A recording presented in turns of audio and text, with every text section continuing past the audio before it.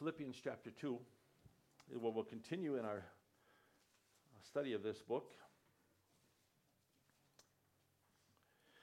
One thing we have seen in this discussion on the furtherance of the gospel and the importance of bringing the lost to the Christ is the importance of doing so as a church with united hearts and spirit. And that's kind of where chapter 2, verse 5 is the centerpiece of this passage, which says, "Let this mind be in you, which was also in Christ Jesus." And it goes on to explain the mind he had, the mind of humility, the mind of service, the mind of love for you and I, and being willing to go to the death of the cross. And it is that mind that is to unite us. We're to have his servant's heart in his objectives of furthering the gospel. But as we come to our next passage here in verse 14, the next part of our passage, we find that this unity did not maybe exist as it should in the church at Philippi. And so Paul addresses this unity in the context of being united in the mind of Christ. In verse 14 it says, "Do all things without complaining and disputing, that you may be blameless and harmless, children of God, without fault in the midst of a crooked and perverse generation, among whom you shine as lights in the world, holding fast the word of life, so that I may rejoice in the day of Christ, that I have not run in vain or labored in vain." Now you might look at verse 14 and thought, where does that fit in this passage? It seems like it was just dropped in there as a little challenge. And yes, the previous verse says God is at work in us to accomplish his will. And then he drops this one little issue, this concern into this context when he says to do all things without complaining and disputing. And yet when we consider this in a greater context of the passage, we recognize it does fit.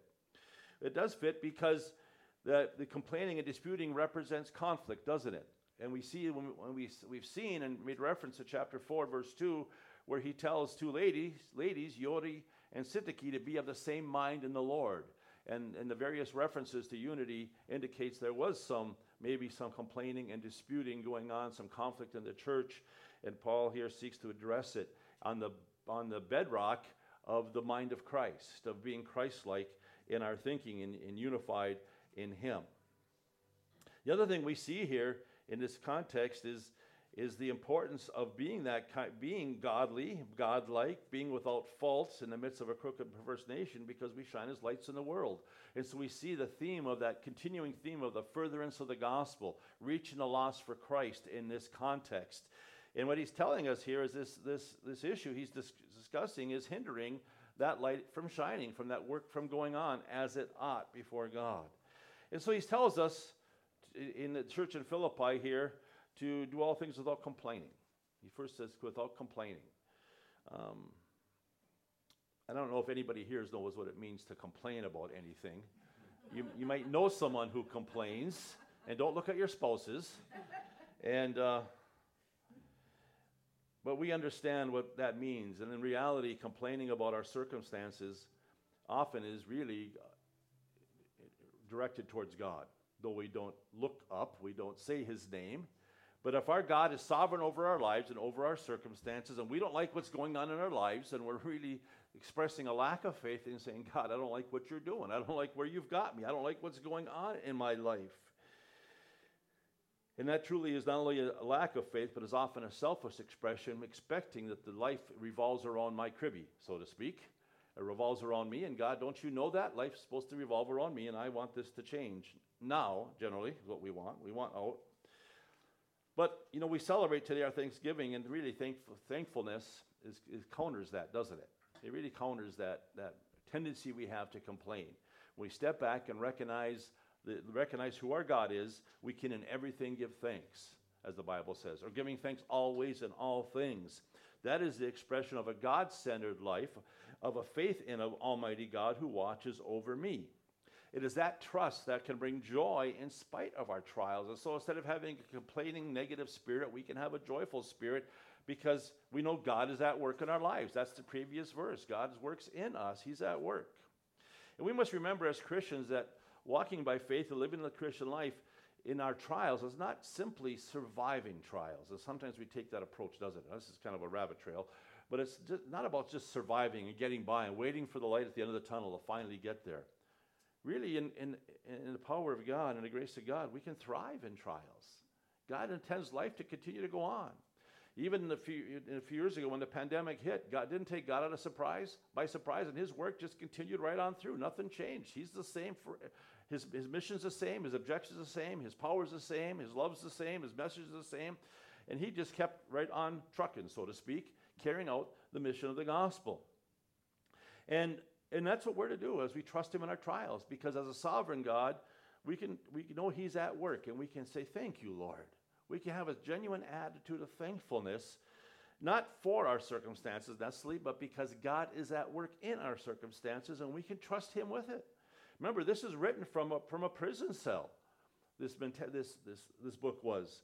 And yet our thanks is not, rather than being rooted in our circumstances, is rooted in the person of God because of who he is. God is wise, he is able, he's sovereign, he loves me, he has given promises of his sovereign care over me, he's faithful to me, he's got good plans for me, and on we could go. And that's where our faith is. And when we get our eyes off the word of God, the person of God, we begin to focus on our circumstances, we complain, don't we? Now, with all that, I don't think that's necessarily exactly the kind of complaining he's talking about in this context. In this context, we see more the idea of complaining about others, which is still circumstantial, you might say. But he's talking about complaining and disputing. Now, some of your versions will use the word grumbling. The dictionary, one Greek dictionary, defined it as murmuring, this word. But in John chapter 7, verse 12, the word is used in regards to people complaining about the Lord Jesus. And murmuring, grumbling, complaining about the Lord Jesus. And therefore, with that in mind, and in this context, we see this refers to the relations in the church, and maybe a direct reference to chapter 4, verse 2, where we saw these two gals weren't getting along. And can you imagine that? People actually murmuring or complaining about each other. That never happens in your lives either, does it, in our homes? You know, you might say sometimes we tend to think that, well, they've got it coming. That's kind of our approach. If we get a negative attitude or comment about someone, just because maybe they have genuinely hurt us. Maybe they've offended us. You know, James 3 reminds us that no one can tame the tongue, and we all offend in all things. We all offend in the tongue. It happens. It occurs in our lives. And though that may be true, it does not give us the excuse to respond in a fleshly way. We're just instead respond to those things in a divine way, in a godly way. You see, because the flesh always evaluates our natural flesh, our natural inclination is to evaluate people as how they affect me. And if they inconvenience me, if they annoy me, if they offend me, if they hurt me, or sometimes if they do things different than me, I feel put out. They're wrong. You know, that mentality, you see, I've seen it in churches, but it's a victim mentality we see all around us today. That if someone disagrees with you, they're the enemy. Instead of recognizing people sometimes just have differences of opinions and perspectives. But this critical spirit that has a tendency to complain about others should be put away from us. Ephesians 4:31 says, "Let all bitterness, wrath, anger, clamor, and evil speaking be put away from you with all malice." God says those things ought not exist in the Christian experience. We're brothers and sisters in Christ. Let them, and these are all relational terms, aren't they? Bitterness, wrath, anger, evil speaking, malice. You know, God, by the way, takes how we talk about others seriously. God does not like slander. God hates slander. James chapter 3 is all about slander and using the use of the tongue. And he says, thereby we bless God with the tongue, and the same tongue we use to curse men who are made in the image of God. And he says, these things ought not to be, because people are made in the image of God. And so he says, in Ephesians 4, and I think here he says, stop complaining of evil speaking about each other. The Philippians simply are told to stop it. It should not occur in the Christian experience. Because in the Spirit, led by the Spirit, inspired by the Word of God, believers ought to relate to people in regards to eternity, in light of their standing before God and their needs before God.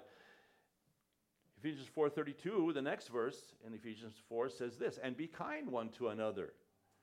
And this isn't conditional. This is just not when it's deserved. This is the miraculous work of the Spirit of God who can produce this kind of love in the believer. It's not natural love. Natural love is a critical spirit. God's love says you can be kind to one another, tender-hearted, forgiving one another, even as God in Christ forgave you. All terms that describe relationships, once again. That is how the Spirit of God would lead us to respond to others, to view others in our lives. And we find those words in the Scriptures, throughout the Scriptures, in regards to the Spirit-led life: kindness, love, grace, compassion, forbearance, long-suffering, forgiveness. I always love what Peter has to say about relationships, especially chapter 4, verse 8. And 1 Peter says, and above all things, have fervent love for one another, for love will cover a multitude of sins. We're nearby. Just flip over to the next book, the book of Colossians. And that same mentality is addressed here. And this is what ought to exist in the church family if we're to shine as lights in the world. Verse 12, after talking about putting on the new man or the new life that we have in Christ in the previous verses, it says, verse 12 says, therefore, as the elect of God, holy and beloved, put on tender mercies, put on kindness, put on humility, put on meekness and long-suffering, bear with one another, forgive one another. If any has a complaint against another, maybe a difference of opinion, whatever it is, even as Christ forgave you, you also must do. But above all these things, put on love, which is the bond of perfection, and so on. Complaining about others, having a complaint. It's different than having a disagreement. This is grumbling, murmuring, complaining, and God says it should not exist.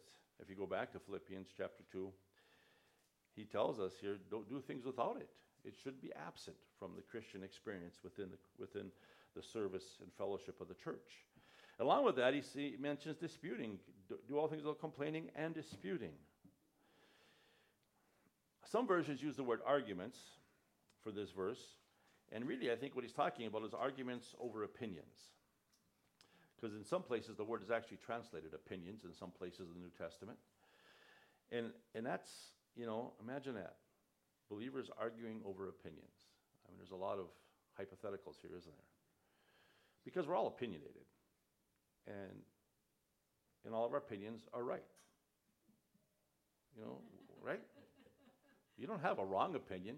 You don't stand up and say, let me give you my wrong opinion. We all have a right opinion. How can that happen when we're different? Well, we're different. That's the point. That's the beauty God's created in life, to have the different perspectives and opinions. Now, I'm not talking about biblical doctrines or ethical standards. I'm talking about opinions in life. And so much conflict in churches arises from differences of opinions. And it seems here, if that these two ladies, at least, and maybe there had been some side-taking here, had a difference of opinion in something in the church. Seems to be what was going on. And what does he tell them? We look over chapter 4, verse 2. How does he tell them to resolve it? Familiar language. Be of the same mind in the Lord. That's how he tells them to resolve it. Be of the same mind in the Lord. That's dispute prevention or resolution, if you prefer. Seek the Lord's mind. Seek the Lord's will. We've seen that throughout our passages. Back in verse 27 of chapter 1 and chapter 2, verses 2 through 4, we saw this idea of being one-minded. Chapter 2, verse 5, have the mind of Christ. You see, it's seeking God's will that unites us. And that seeking God's will overrides our personal opinion and our personal agendas. Because there are so many differences of opinion oftentimes in an issue, like what color you should paint the walls or what kind of flooring you should put on the floor, or whatever. Those crazy, stupid, silly things can often divide churches, and it can extend into ministry decisions and policy making. And the church, in essence, is to seek God's will because Jesus is the head of the church. He's the head. He's the one that will direct the body. And that's what we prayerfully seek together. And if that's the case in churches, if churches are to seek his will, that means someone's opinion is not going to get done. That's what that means. That's how it works. I want to show you Acts chapter 6 this morning, where there was a complaint in the early church. As dynamic as the early church was in their love for Christ and their witness for Christ, they still had to deal with a complaint. Acts chapter 6, verse 1 says, now in those days, when the number of the disciples was multiplying, there arose a complaint. And it's the same word used in Philippians, in the Greeks, complaint, against the Hebrews, against the Jews by the Hellenists, because their widows were neglected in the daily distribution. And it might have been a legitimate complaint on how it was handled. So the 12 summoned the multitude of the disciples and said, "It is not desirable that we should leave the word of God and serve tables." And so they're going to come together for a solution. He said, "Therefore, brethren, seek out from among you 7 men of good reputation, full of the Holy Spirit and wisdom, whom we may appoint over this business. But we will give ourselves continually to prayer and the ministry of the word." The saying pleased the multitude, and they chose, and they chose, and they chose. Now, I think it's indicative here that they sought the will of God because they did it according to the word of God, the dynamics of God. Notice here, it tells us in this congregation, he said in the qualifications, they brought biblical principles to bear upon his decision in verse 5 when they said, first of all, they pick 7 men, but make them of good reputation, men that are led by the Spirit, full of the Holy Spirit, men who are walking in the wisdom of God. And so they sought God's will. They brought biblical principles and teachings and dynamics to bear upon this decision. And so they chose the 7. Now I can't help but wonder if there wasn't a few people here and there who says, well, they should have picked Cousin Billy and Uncle Bart, and there might have still been some disagreements. This would have been a better choice, and I don't know if it was unified or not. It appears there was a unified decision here, because there's times when decisions are made, whether it's in church leadership, whether it's in the church as a congregation, whether it's a person who's leading a particular ministry. There's going to be people who are going to say, well, I would do it this way. Or I'd have done it that way. This is a better idea. And from our perspectives, it may be 100%, and from our viewpoint. But when a decision is made prayerfully and biblically, seeking the will of the Lord Jesus to lead whoever's in the decision-making position, whether it is the leadership of the church, whether it is the congregation of the church, whether it is someone who's heading a ministry of the church. And again, I'm not talking about biblical, doctrinal, ethical issues. I'm talking about just the way things get done. There's still going to be people who do it differently. Even as I look at the church and some of the different, responsibilities people have in the church, most everybody that leads ministries or has responsibilities, I do things differently. In most cases, because I'm a different person. I'm sometimes a really different person. But that's just the way it is. But you trust God to lead his people, whether it's the spiritual leadership of the church, or if the congregation's making a corporate decision, or if someone's leading a ministry. You trust God to lead them, and you pray for them. And the real test of spirituality, opposite, going back to Philippians chapter 2 of disputing, is can you support that decision if you disagree with it? And many don't. Many still grumble, murmur, think they have a better way, think they have the best way. And what the Bible's saying here is stop it. Trust the Lord. He's the one leading the church. Trust him to actually do it, because he can, and he will in our lives. And that's the beauty, I think, of the power of our God, is that he'll lead different people different ways. He'll do things differently and still accomplish his will in our lives. Now, going on here in Philippians chapter 2, after he says, don't allow these things into your lives, and he goes on to give us another reason. He says, that you might become blameless and harmless, in verse 15, children of God without fault in the midst of a crooked and perverse nation. And what he's saying here, in fact, one version, I think New American Standard Version says this. He says, so that you approve yourselves to be blameless and innocent, children of God above reproach. What he's saying here is that conflict is contributing in a negative way to the cause of Christ, just shining his lights. That's what he's saying. And he says, you're to shine his lights in the midst of a crooked and perverse generation. That's how the world is. That's how this conflict, that's how the world operates. And who in the world would respect a church that's has a reputation for conflict? I said, I can go down to the restaurant and find people to argue with. Or even sometimes my social clubs get along better than some churches do. And so he says it's affecting a testimony for Christ. And the first thing in stating here his desire for his children and to eliminate this is so you can first of all be blameless and harmless, or innocent. Some versions use that. And I think that's referring to, first of all, we must be right before God. We must be blameless and innocent. Our hearts might be pure and right before God.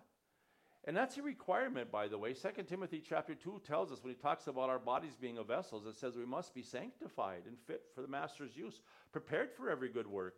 Our hearts have to be right for God in order for us to be used by him. It really is futile to teach a Sunday school class, to preach a sermon, perform a ministry, do whatever we're doing in the flesh when our hearts aren't right with God.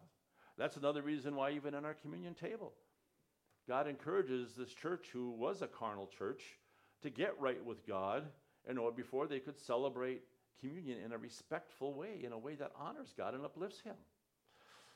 And that's what he's saying here, that first of all, you need to be blameless and innocent. You need to be without fault if you're going to shine as lights in the world.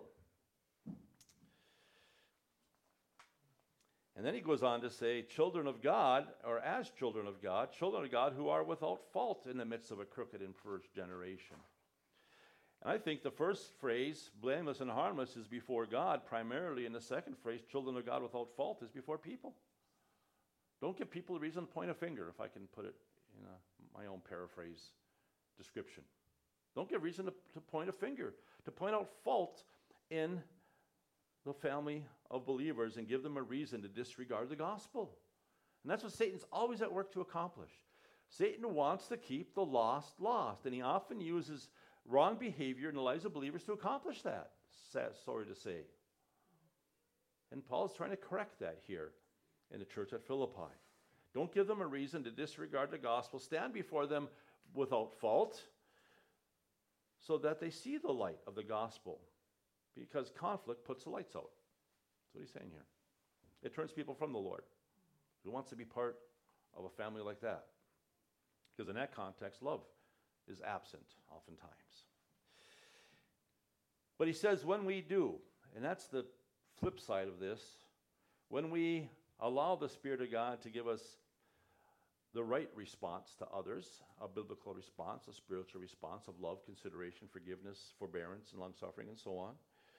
When we are united around, and we do so because we're united around the person of Christ, the mind of Christ, the purposes of Christ, we can shine.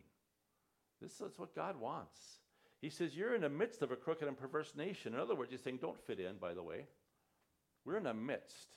That's a lighthouse the church is supposed to be. It's the pillar and ground of the truth, according to Timothy, and it's to shine as a light for the gospel here in this passage, which means, as believers, we don't try to fit in. And it's tragic today that the church so often tries to accommodate the world, or that believers try to fit in with the world and think they can abuse their liberty by living like the world, forgetting the fact that we're to shine brightly, we're to be distinguished from the world. And the law of love, which supersedes the law of liberty, by the way, says that we will never seek to do something that will be a stumbling block to hinder others from coming to Christ or being drawn to Christ. Yeah, you look around us, how many Christians are indistinguishable from the unsaved in their lives? You know, we like to look around us and think how bad things are getting in every avenue of life, don't we? Things are the world's, our nation, our culture is deteriorating morally and spiritually, ethically, on every front. But all that should mean is the light should shine brighter, shouldn't it? It should. We don't go along with them. Instead, it's an opportunity to shine brighter for Christ. You know, this is an observation. I think it's interesting. When you think of living in a country that's free like ours, you would think that in a free country that believers would be completely occupied in using that freedom to forward the cause of Christ, to preach the gospel, to be a witness, to help the needy, and so on. It was that we have the freedom to do that, to share the message. Where in areas of oppression, persecution, that growth would be stunted, and the spread of the gospel will be limited. And that kind of is logical, isn't it? But that's not how it works, is it? Just look around you. If you don't know it, do some research. In those areas where the church is being persecuted, it is exploding because people are focused. In the countries that are free and prosperous, we lose sight of what we're here for, of the objective. We become nice Christians and kind Christians and accommodating Christians, and we no longer shine in the midst of a crooked and perverse nation. Interesting, isn't it? It works just the opposite. And so in reality, if we're afraid in our nation that that life is going to go downhill, maybe it's a good thing. Because maybe we'll get focused on the gospel. Because that's why we're here. We're here to help Jesus in his effort to build his church. So we're to shine as lights in this dark nation, and truly as you look around us, this world is broken. It's hurting. It's lost. It's without direction. If life's falling apart on all levels, in our education system, in our nation, in our families, even in our churches who do not teach the Word of God, the world is broken and hurting and needy. And we're to shine as lights, aren't we? Among whom you shine as lights in the world, among the brokenness. Matthew 5:16 says, let your light so shine before men that they may see your good works and glorify your Father which is in heaven. John 1:4, Jesus says of Jesus, in him was life, and the life was the light of men. John 8:12, Jesus spoke to them again, saying, I am the light of the world. He who follows me shall not walk in darkness, but shall have the light of life. And that's what the world needs, isn't it? That's its greatest need to solve its problems. It's missing the light of life. It's missing a relationship with Jesus Christ, the one who can redeem them, rescue them, and save them. And that's why in our scripture reading today in 2 Corinthians chapter 4, it tells us that the world's blinded. So because the light of the glory of the gospel of Christ should shine to them. And verse 6 says, for it is God who commanded the light to shine out of the darkness, who has shown in our hearts to give the light of the knowledge of the glory of God in the person of Jesus Christ. That's what God wants us to be. And this aspect in the previous verse of eliminating conflict is just one aspect, really, isn't it? Of allowing our lights to shine so that the gospel is not veiled to those who are already blind. That's the point of that passage. You know, our unbiblical behavior, whatever form it might take, veils the gospel to a world that's already blinded. And that's the urgency I think this passage brings upon the importance of people seeing Jesus through us and hearing it from us. That's really what the unsaved need. Galatians chapter 1 verse 4 reminds us that he delivered us from this present evil age. Evil system is what is in view here. You know, and I think this is an important perspective to carry when you view people around you, because how do you help those around you? Maybe those in your family, those in your lives who are so broken. I think what we have to first of all recognize is to unearth the cause. Why? What is the root cause before you can get to the solution? And we know that the root cause, because the Bible tells us, is that they're alienated from God, from the life of God. They're blind. They don't know the good shepherd. You know, Psalm 23, as much as religious churches all over the world, some that do not preach the gospel like it, it's for the sheep. The Lord is my shepherd. It's for the sheep. The guiding hand of the shepherd to help us to navigate life and get over those humps and hurdles that destroy lives and bring blindness to people. So the solution, the only hope for deliverance from the clutches of sin and all its effect is found simply, it's at the cross. It's where sins were born and deliverance is found because Jesus rose from the dead, and that's what we celebrate today. You know, in Ephesians chapter 2, verses 1 through 3, talks about our former manner of life, he tells the Ephesian saints. How you used to walk in all kinds of various expressions of darkness. In verse 4, we see, but God. That's what made the difference in their life. It wasn't social reform. It wasn't political reform. It was but God, who was rich in mercy for his great love wherewith he loved us. We must remember in our ministries that the unsaved do not have the capacity to understand or live out the things of God. 2 Corinthians 2:14 says, the natural man does not receive the things of the Spirit of God, for they are foolishness to him, neither can he know them because they're spiritually discerned. He doesn't have the capacity to know them. And we know, and I look at, sometimes I'm in a grocery store or wherever, and I see parents that are having trouble managing their kids, and really what's happening is the kids are managing their parents, is really what's going on. And I feel for them and think, you know, I could sit them down and try to give them a few parenting pointers, I'm trying to say. What I need to sit them down with is point them to Christ, because he is the eternal Father who can teach them how to be a parent, how to live their lives. Because the natural man does not have the capacity. That's the problem. They're blinded. They don't have the capacity. Romans 8 tells us that those that are in the flesh cannot see God. They cannot know God. They cannot relate to God. It's enmity against God. It's kind of like having a A cell phone sometimes, and this area we're really good for losing our signal, and sometimes you lose your signal, you look up and there's a tower right there. I don't have a bar. All it says emergency calls only.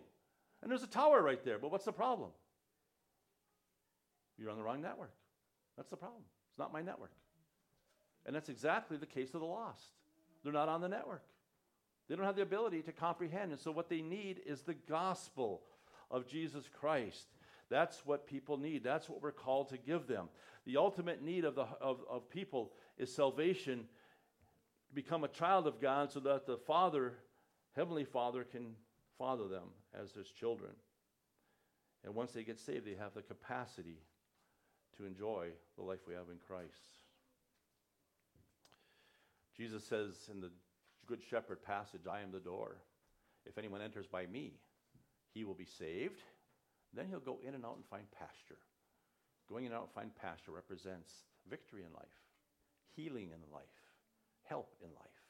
They must first know the Good Shepherd. And so that's what we're called to preach. And in Philippians chapter 2, that's what we're to do. We're to shine as lights as we hold forth the word of life. Hold it fast. Hold it fast in this passage has one nuance of the word is to firmly hang on to that message as a solution for mankind. Another nuance is there's an inclination or a presentation involved to hold it forth.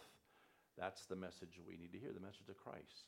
And we celebrate today on our Lord's table here the person of Christ, the one who won the victory, not only over eternal hell, over the grave, he rose from the dead, but also over the clutches of sin in our lives.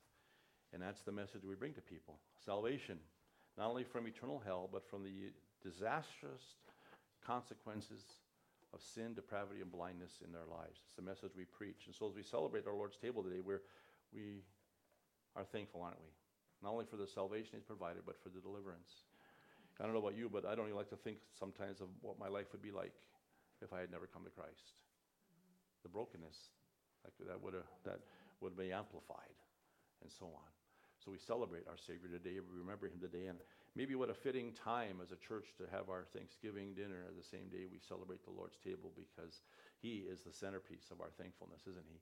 For all He's given us by way of salvation and abundance in Him. Let's pray. Father, thank you for the deliverance there is in Christ, Father, and we are turned to now our Lord's table to remember what Jesus did for us.